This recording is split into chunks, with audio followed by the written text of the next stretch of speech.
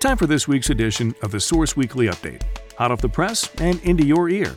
Every week found wherever you get audio. And now let's check out some of the highlights from this week's Source Weekly, Volume 24, Issue 8, dated February 20th. First up, Black History via Comedy. Hammered Black History focuses on the African American presence in Oregon in a tangible, relatable way. By Kayla Clark.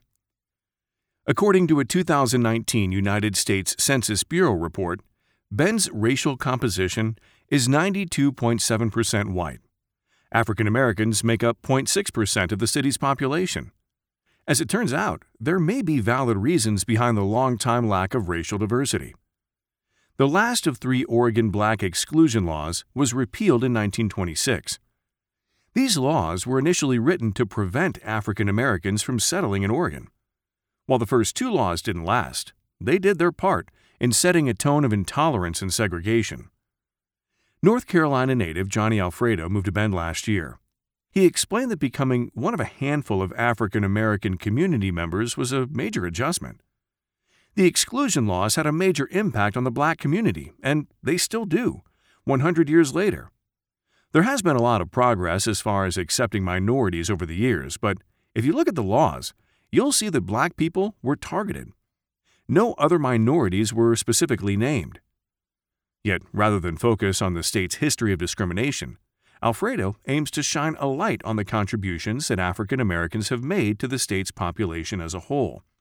He organized Hammered Black History to showcase the positive impact that the black population has had in Oregon. Think Drunk History, but live.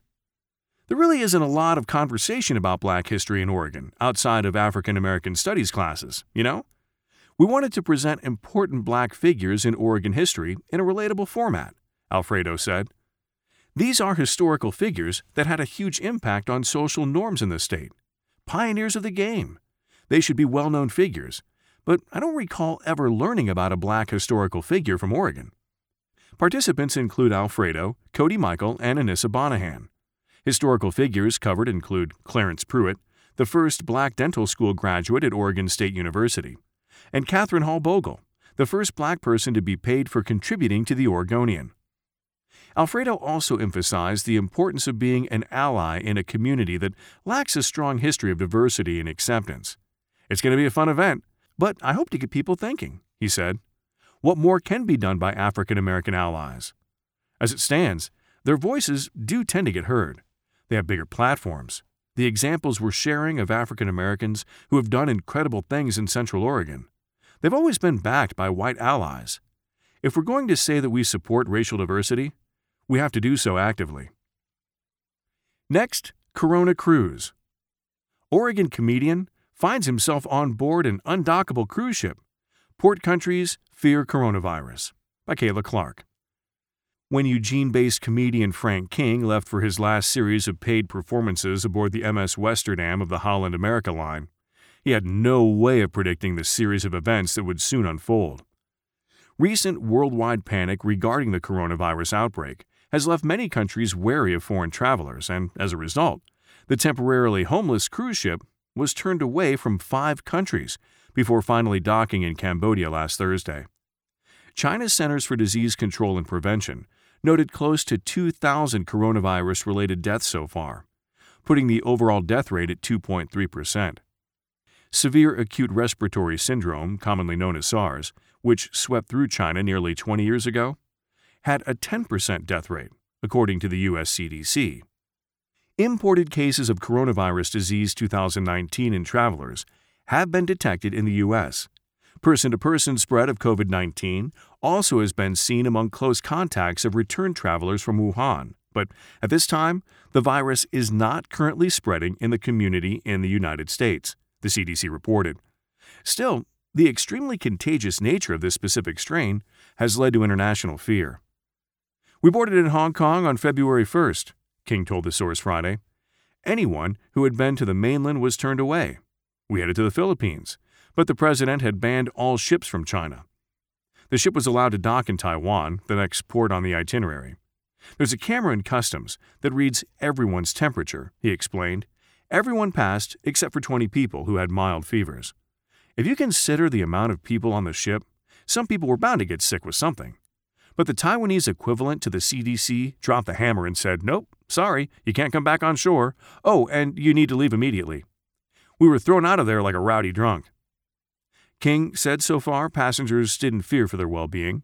We were able to restock on food and fuel in Taiwan, but we had to get out of there. So we moved on to South Korea, and South Korea said, "No, you can't come here." So we moved on to Japan, and Japan said no. There were 3 Japanese ports on the itinerary. King, who the source featured in our January 15th winter health issue, explained that the ship wanted to dock in Guam, but Guam also turned the cruise line down. So we turned around and headed southwest.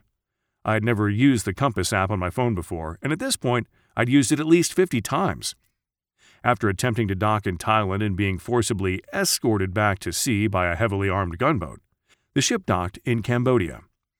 This was a huge relief to the passengers despite the lack of an accessible international airport, King said.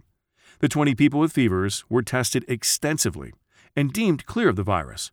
Once the ship docked, Holland America chartered flights out of Cambodia, bringing the once sea-stuck passengers safely back home. Holland America bent over backwards to keep people safe and happy, King noted. We could make calls for free, use the internet for free, and of course everyone got refunded. Despite the circumstances, spirits on the ship remained high. There was no mass hysteria, nothing like that, said King. It was funny, actually. There was a souvenir t-shirt available for purchase, one with all of the ports mapped out on the back. Every day this guy would tape over another port with a new port name. Everyone made light of the situation, probably because we knew no one on board was actually sick. 80-year-old local Terry Bryan of Bend was diagnosed with a strain of the virus on Super Bowl Sunday, after some strange symptoms spurned a late-night hospital visit.